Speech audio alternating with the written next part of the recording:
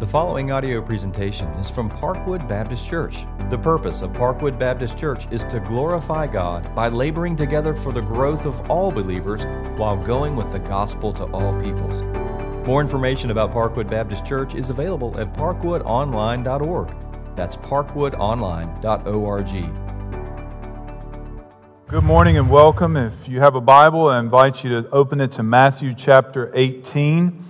If you don't have a copy of the Scripture with you, there's a copy under a chair close by you or on page 824. And if you have not noticed, there are notes to follow along with inside the info guide that is there in your seat, which I would encourage you to do so, as also things are placed on the screen to help you to pay attention as we move through Matthew chapter 18, verses 15 through 20. I've been preaching through 1 Corinthians. Last week we dealt with chapter 5.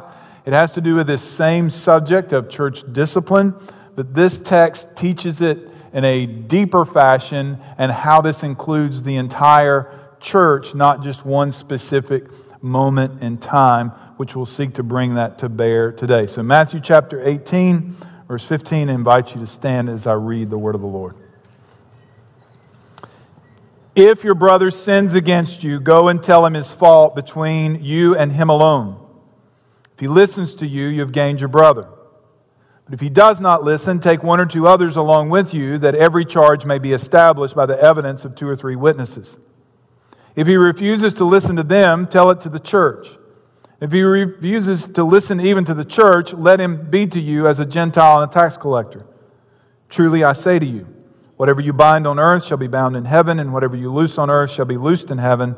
Again, I say to you, if two of you agree on earth about anything they ask, it will be done for them by my Father in heaven.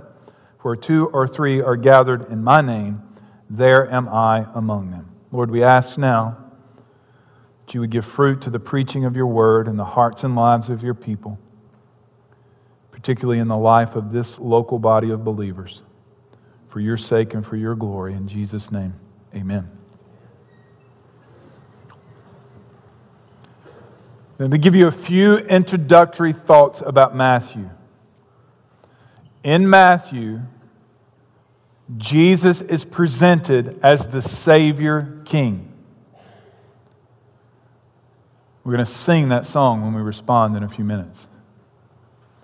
He's presented as the one who's come to save a people, to bring them into His kingdom, and He establishes through clear teaching and parables how these kingdom residents are to live, how they are to carry out their lives individually and together. Jesus heavily pushes back to the Pharisaical, legalistic culture among Judaism. He says very strong things to them. He reacts and responds in a way that confuses the religious leaders of the day, so much so they ask this question in Matthew chapter 9. Why does your teacher eat with tax collectors and sinners? Now that question is going to be dealt with in this text. And how does it relate that Jesus was dealing with people in a very different way than the religious community of his day was? Then you come to Matthew 18. It begins with a teaching about the little ones and how we're not to cause the little ones to sin. And it would be better if a great millstone was fastened around our neck and drowned in the depths of the sea if we did so. Then in verse 10, he comes to a parable of the lost sheep. If a man had 100 sheep and one of them had gone astray, does he not leave the 99 in the mountains and go and search for the one that went astray? And if he finds it, truly I say to you, he rejoices over it more than over the 99 and never went astray. So it is not the will of my Father who is in heaven that one of these little ones, he's going back to the beginning now, that one of these little ones should perish. Revolutionary thinking and teaching of the religious leaders of the day. So Jesus goes after the wandering, wayward sheep. Then you come here to chapter 18, verse 15. And Jesus does something very specific.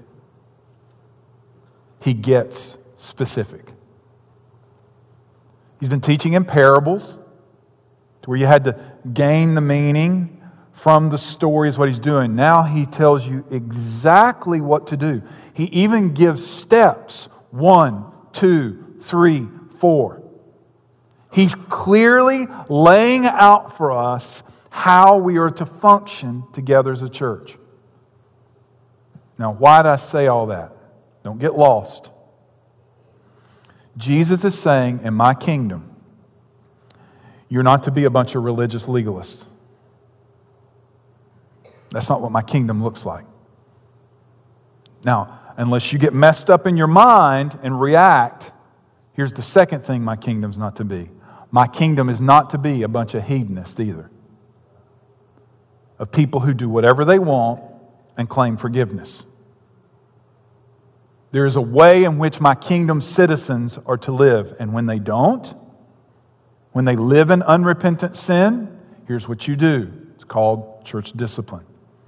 So here's the main idea today. Church discipline must be practiced biblically, prayerfully, humbly, and lovingly with the goal of repentance and restoration.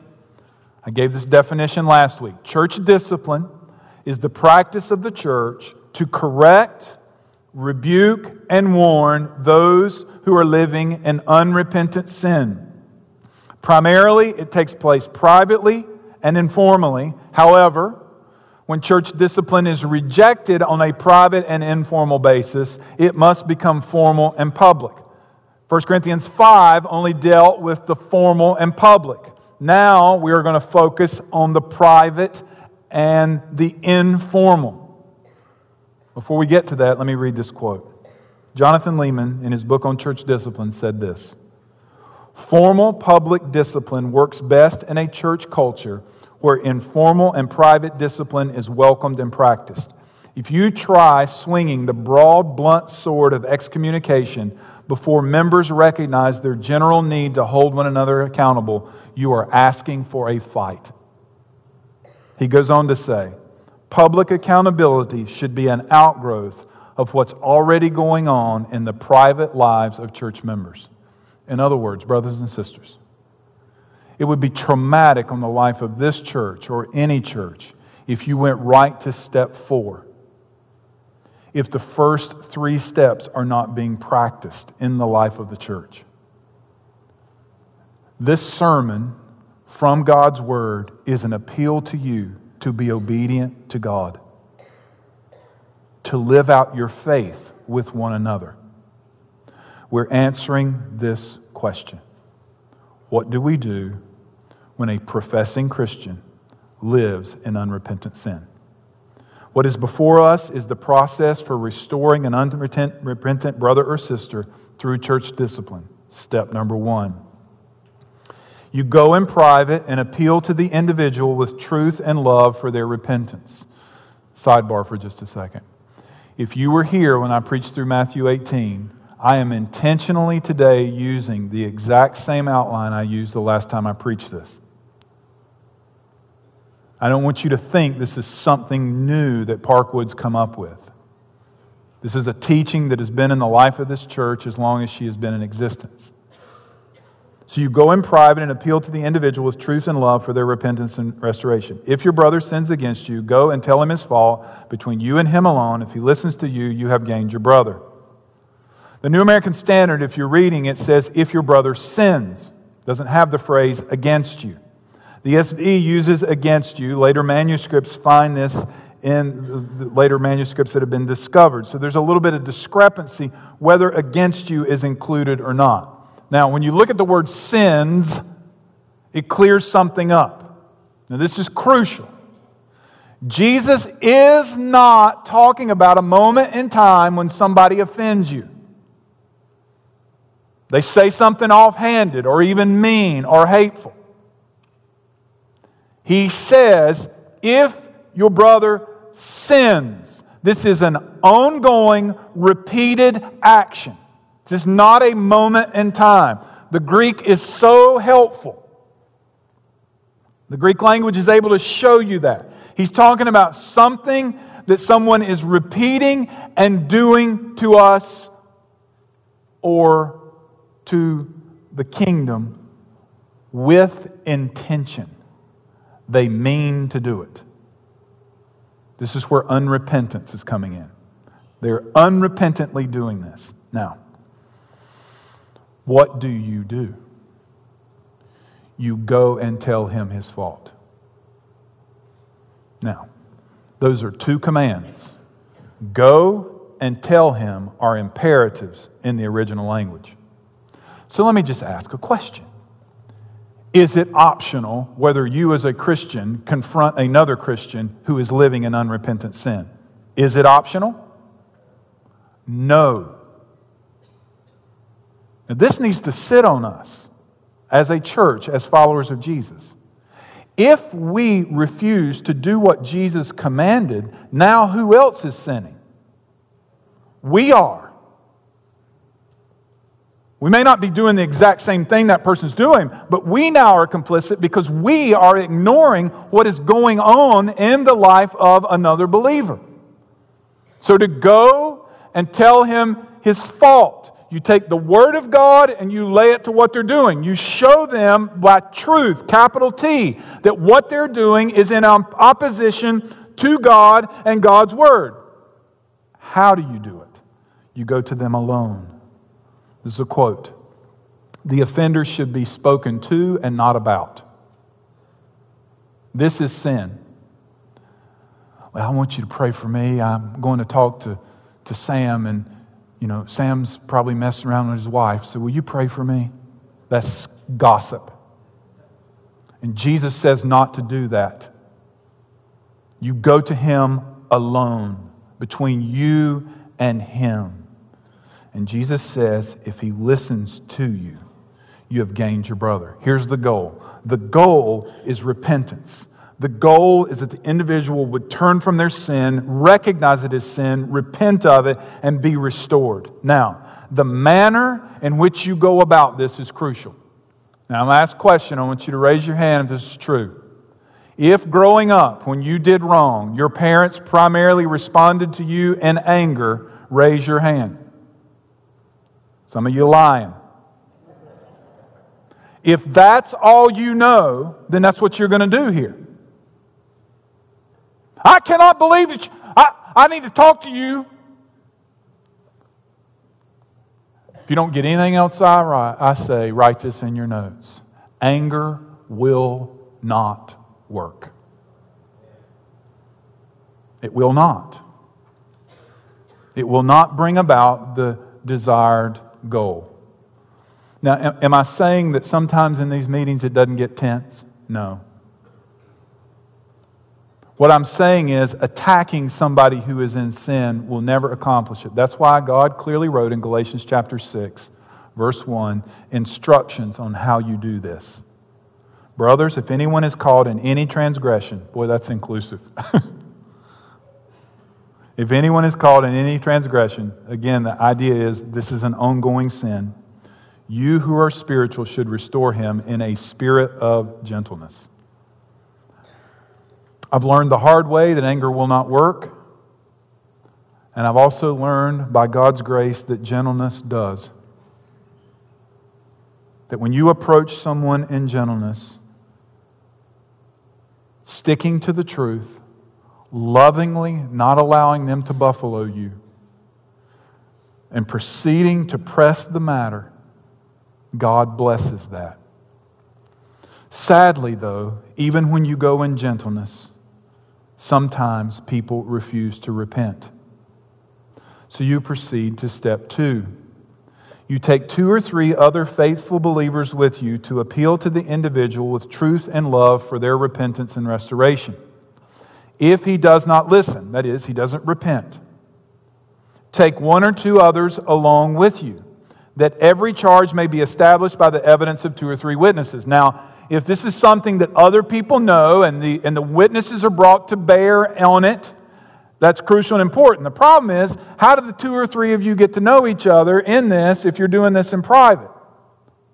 For there to be 2 or 3 others that you to know that they witness, there's got to be some public nature, and that's going to require more speed in which you act.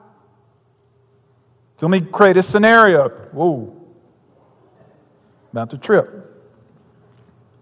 Create a scenario for you. Let's say a wife comes to me as pastor and says, my husband is in an affair. And he hid it from me from a long time, but I now know that he is. I've confronted him. He's denying it, but I know it's true. Will you go with me to confront my husband? Don't answer out loud. Am I right or wrong to go? I am right.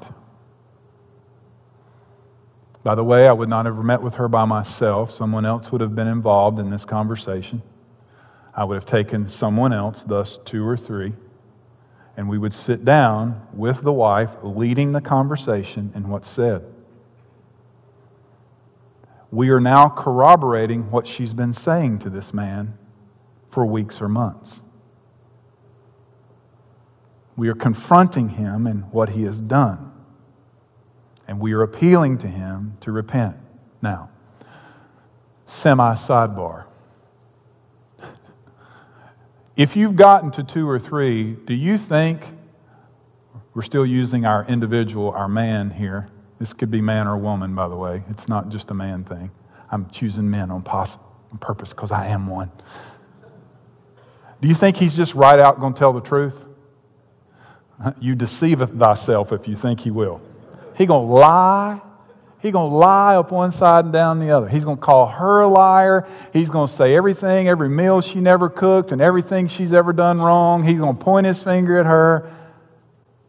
So if you go, let's go, big boy. Let's go. Come on. Step out of the parking lot. You going to win him? No. Gentleness and truth. How about, listen, when somebody is in sin, those of us in the body of Christ, we know something's wrong with them, right? You know something's wrong. So you take those things and you gently confront. There is not a time frame. This is not one moment, one meeting. This likely will require multiple meetings. And let me just say this clearly to you. If you, who are part of a growth group, see these things in somebody's life, you're obligated to follow this together. That one of you go and confront. If you're refused, you keep it in the confines of that group of people who know and love each other, and 2 or 3 go. If they refuse to repent, if it's clear that they are characteristically unrepentant, then you proceed to step 3. You tell the church so that the body of Christ can appeal to the individual with truth and love for their repentance and restoration. Jesus just bluntly says it. If he refuses to listen to them, the 2 or 3, tell it to the church. Now, initially, privacy was the goal, but the ultimate goal is the restoration and the repentance of the sinner and the purity witness of the church. The desire here is not that the church would gossip. That is sin. This should be communicated. And let me say to you, this shouldn't be something that comes to the floor of a members' meeting blind to the pastors and elders. Telling it to the church should first include those of us who are in leadership so that we might also appeal. But when that's over, when they're not listening, then we tell it to the church. And the way that is done is a clear, concise explanation of what is done. The sin. And the appeal for us is now to appeal to this brother or sister to repent. Now, when you leave, and you go get in your car to go home after you hear a moment like this, this should not be the conversation. I knew it. I knew it. He's a rascal.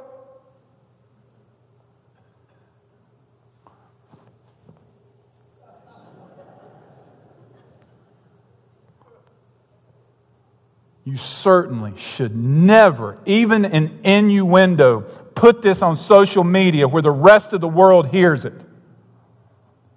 I'm being emphatic here. You want a call from me? If we ever get to this point, you and I are going to have a one-on-one if you go to social media. This is a matter of the church, not the world. Here's how we ought to get in our car. Tears ought to cloud our eyes until we get home. We ought to be broken that it has come to this kind of moment that someone among us who professes to be a follower of Jesus is so hardened and unrepentant that they will not listen to two or three. And now it is to the rest of us to approach them in gentleness and love and plead with them to repent, to come before God and plead for their repentance. Leon Morris said, when the offender sees the whole group of the believers in the church opposing his or her behavior, surely they will repent. Sadly, though, the sinfulness of sin will grab some so tightly that the last and most drastic step will have to be taken. Step 4, that will treat the individual as if they are not a believer, with the desire that they will repent and be restored. If he refuses to listen even to the church, let him be to you as a Gentile and a tax collector. Now, what does this mean? Jesus ate with tax collectors and sinners. What does he mean here? He means, as it would have played out in the mind of people living at this point in time in the world, a Gentile meant a non-believer. Treat them as a non-believer. That's not ethnic. It has to do with what they believe. Treat them as a non-believer. Treat them as a tax collector. Question: was a tax collector in Israel a Jew? Yes. Who did they work for? Rome. You know what people considered them? A traitor.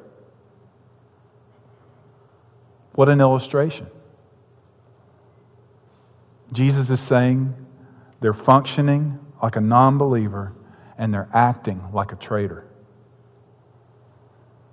They're acting like something they're not.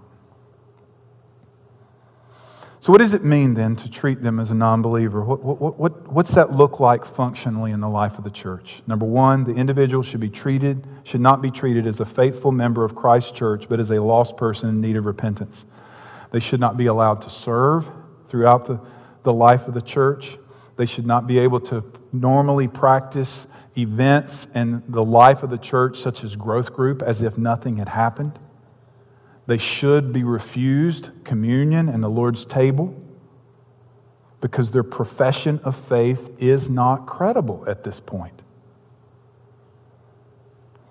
Number two, the individual should not be allowed to continue the life of the church as if they're seeking first the kingdom of God, in which, in fact, they are not.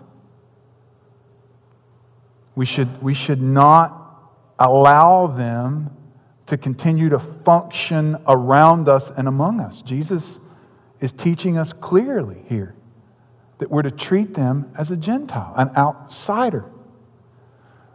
Paul goes further in 1 Corinthians 4. He says not even to eat with them. Why? Because the individual needs to grasp the weight and experience the consequences of what it means to live in unrepentant rebellion toward God. 1 Corinthians 5, 4 and 5. When you're assembled in the name of the Lord Jesus and my spirit is present with the power of the Lord Jesus, you're to deliver this man over to Satan for the destruction of his flesh so that his spirit may be saved in the day of the Lord. We want them to understand what it means to live in unrepentant rebellion and to receive all of the consequences of it. Now we know from last week this man repented of an awful sin of incest. So the question is, what do you do when somebody repents? Well, the answer is you forgive them. Now look after verse 20 at verse 21, and if your Bible has a heading in it, it says the parable of what? The unforgiving servant. You think Jesus just by chance followed this up with this parable? Not on your life. Here's what Jesus is saying. How dare you, regardless of how bad you've been hurt, regardless of what has happened to you, how dare you, when someone repents, you treat them like they owe you a debt that could never be paid. When in fact, Jesus has paid a debt that you could never pay. And that you are to respond to them with the way Jesus has responded to you. If anybody deserves to be barred, it's me. It's you. And when someone repents, we are to forgive them and to receive them. Now, Some of you are asking this question in your head. What authority does the church have to pursue church discipline? Or you're saying it in your head this way. What right? What kind of arrogant church would do this? Well, the kind of church that's instructed by Jesus, that's what kind of church would do it. Verses 18 through 20 have been ripped from this passage in the context in which Jesus said it and applied in all kinds of different manners. Jesus meant for this to be understood as it related to church discipline primarily. Verse 18, truly I say to you, whatever you bind on earth shall be bound in heaven, and whatever you loose on earth shall be loosed in heaven. In other words, Jesus is saying, I am giving you the authority to carry this out. He's not giving the church the right to make decisions that are binding on God. He is saying that the church is to respond to God's word and come to decisions that have already been made by God in heaven. This is God's will.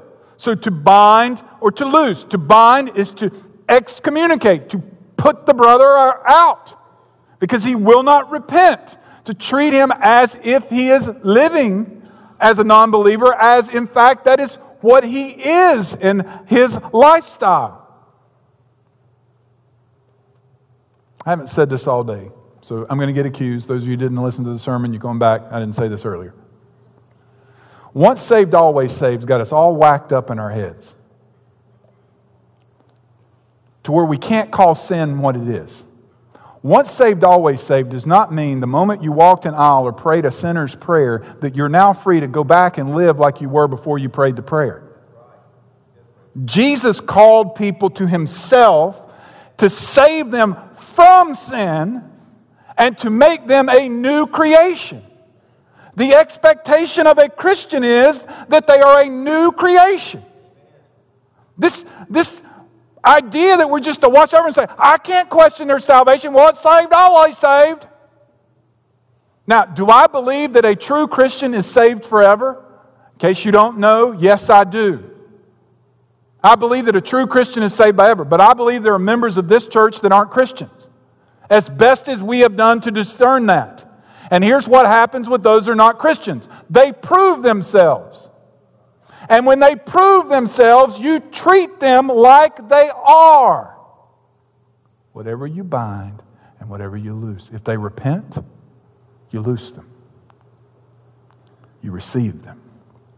Now, what manner should we do this? We have authority. What manner? We do it in humble dependence. Again, I say to you, if 2 or 3 are gathered on earth, agree on earth about anything they ask, it will be done for them from my Father's in heaven. For 2 or 3 are gathered in my name, there I am among them. So here we have dependence. We're asking. We're asking God. It says it will be done by my Father. We're asking in devotion. It is in my name. It's in the name of Jesus that we're coming. And we're coming with confidence because Jesus didn't say, if you gather in my name, then I'll be among you. He says, I am. I am among them. So this text is often applied to prayer only. The text must be understood in the context. The agreement includes the action of the church and the members as they move through this process, even as 2 or 3 are gathered. Now, prayer must not be negated here. I'm not saying this has nothing to do with prayer.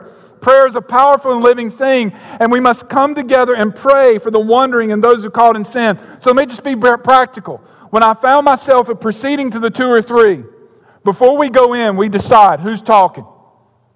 Who's going to talk first? Second thing we decide, if somebody starts getting angry, we call them out. Even literally, call them out. You need to leave. You need to get out of here. You're not helping. We decide who's going to speak. You know what the other 2 are doing? Would you like to guess? Praying, pleading with God. And when you pass it off and somebody else starts talking, you plead. You're asking God to move. We are trusting in Him. We cry out for their repentance and their restoration, that His will would be done on earth as it is in heaven. So what then? This is pretty clear. We must pursue the wandering and sinning brother or sister. We, not me, not they, the leaders. We, the body of Christ, In this specific location, Parkwood, we must pursue the wandering and sinning brother or sister. Why? Number one, for the good of the individual. James chapter 5, verse 19. Brothers, if anyone among you wanders from the truth and someone brings him back, let him know that whoever brings back a sinner from his wandering will save his soul from death and will cover over a multitude of sins. The biggest trouble I ever got into preaching was preaching on this text. Church actually had a meeting over it. I was rebuked. Really worked, didn't it?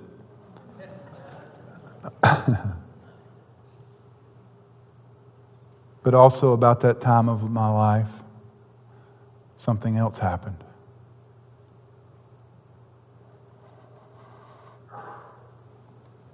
In my early 20s, I'm still a fairly new believer, even though I'm serving and working in the church. One night a man said, "Will you come in this room? I need to talk to you." He sat me down and he began to rebuke me. And he began to call out my arrogance of sin. Thank God for that man. At first I fought back and denied what he was saying, but I knew from the beginning, I knew what he was took me in the room for. I knew what he was going to say, and I knew that what he was saying was true. And finally I broke, and I confessed, and we prayed. Thank God for that man. I wouldn't be standing here today if it weren't for that man. Brothers and sisters, for the good of the individual, go. It's not just for his own soul or hers. It also will cover over a multitude of sin. What does that mean? It gets us to the second thing. It's for the sake of the church. Your boasting is not good. Do you not know that a little leaven leavens the whole lump? Cleanse out the old leaven, that you may be a new lump. Are you really, as you really are, unleavened? For Christ, our Passover lamb, has been sacrificed. We've already said it. Christ died to make us new. And what we are new, we are unleavened bread. That we're not corrupted by sin. We have been set free. And when we bring leaven, sin, back in, it leavens the whole lump. It affects the whole church. I said this sentence several years ago when I preached Matthew 18. I repeat it verbatim, quoting myself. A church that ceases to practice church discipline will cease to be a church.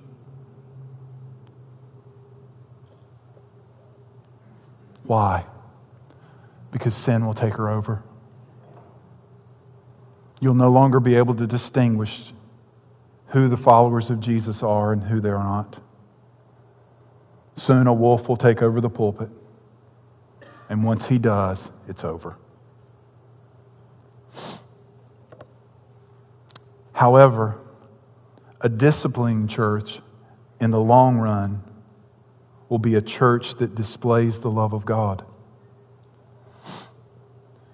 Because the interest of love is that its members reflect Christ. It's for the good of the individual, for the sake of the church, last, for the glory of God. So whether you eat or drink, whatever you do all the glory of God.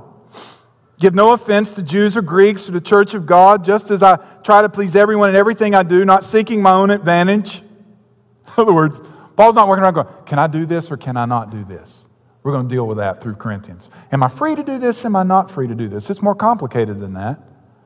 I'm not seeking my own advantage, but that of many, that they may be saved. Be imitators of me as I am of Christ.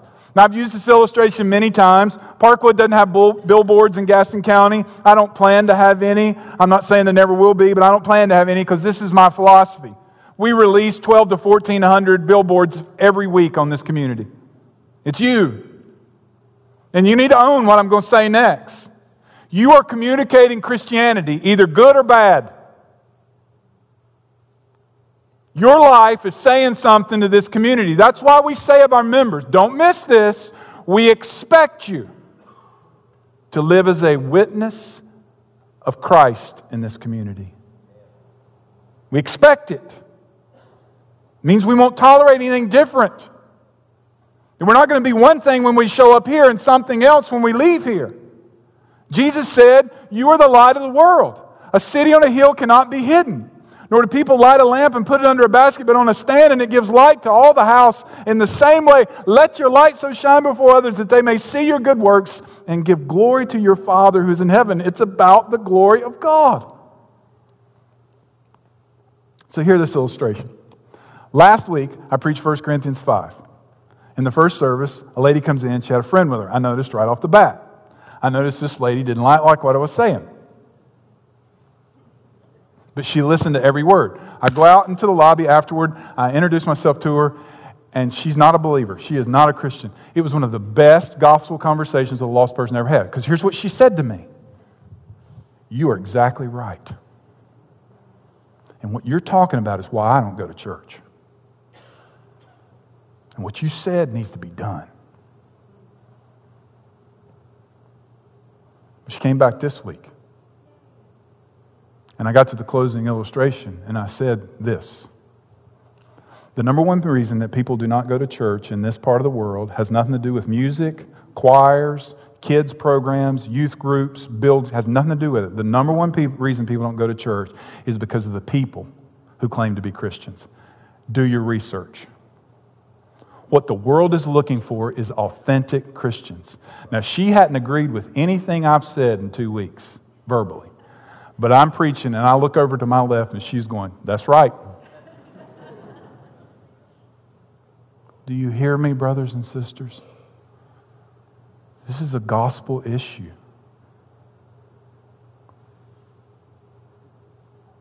My life and yours is communicating something about Christianity.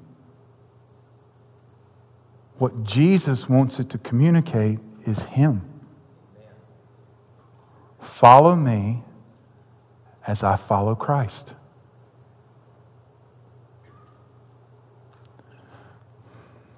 Now, that's very vogue now. There's actually a new blog this week. Well, my life's a mess. Is that really what Jesus wants for you? If you cross-reference mess with the New Testament, is that His desire? Because here's the new vogue thing. I'm a mess, just come be a mess with me and we'll claim Jesus. That's bordering on hedonism. What you're pushing back to is over here, these permanent Christians who go to church and they do everything right. Listen, here's what I know. Sin is crouching at my door. It's crouching. The devil's like a roaring lion, seeking whom he may devour. I don't say this with any kind of arrogance. Of the people in this room, who do you think he wants down first? Me. Defeat me? That's why you better be praying and pleading for me and for my family. The weight I bear of a testimony to Christ is huge. I don't go anywhere. Anywhere in this town, people don't know me. Nowhere. Listen to me. Wherever you go, you take Jesus. If you're a follower of Christ. Live as unto Him, brothers and sisters. And let us lovingly and gently and graciously expect that of every person who proclaims to be a follower of Christ and is a member of this church. For the glory of God, for the sake of the church, and for the sake of the individual. Let's pray. Lord, help my brothers and sisters who are struggling. I can see it in their faces. Help us to overcome the ideas of harshness and pushing back to things that we create in our minds. Help us not to reflect the world that we live in, that just sides up with its tribe and decides what's sin. Your word decides what's sin. So bring your truth to bear in love on our lives. Lead us, we pray. I trust and believe that this message has pricked repentance in the hearts and lives of believers who nobody but them and you know their sin. I pray they repent.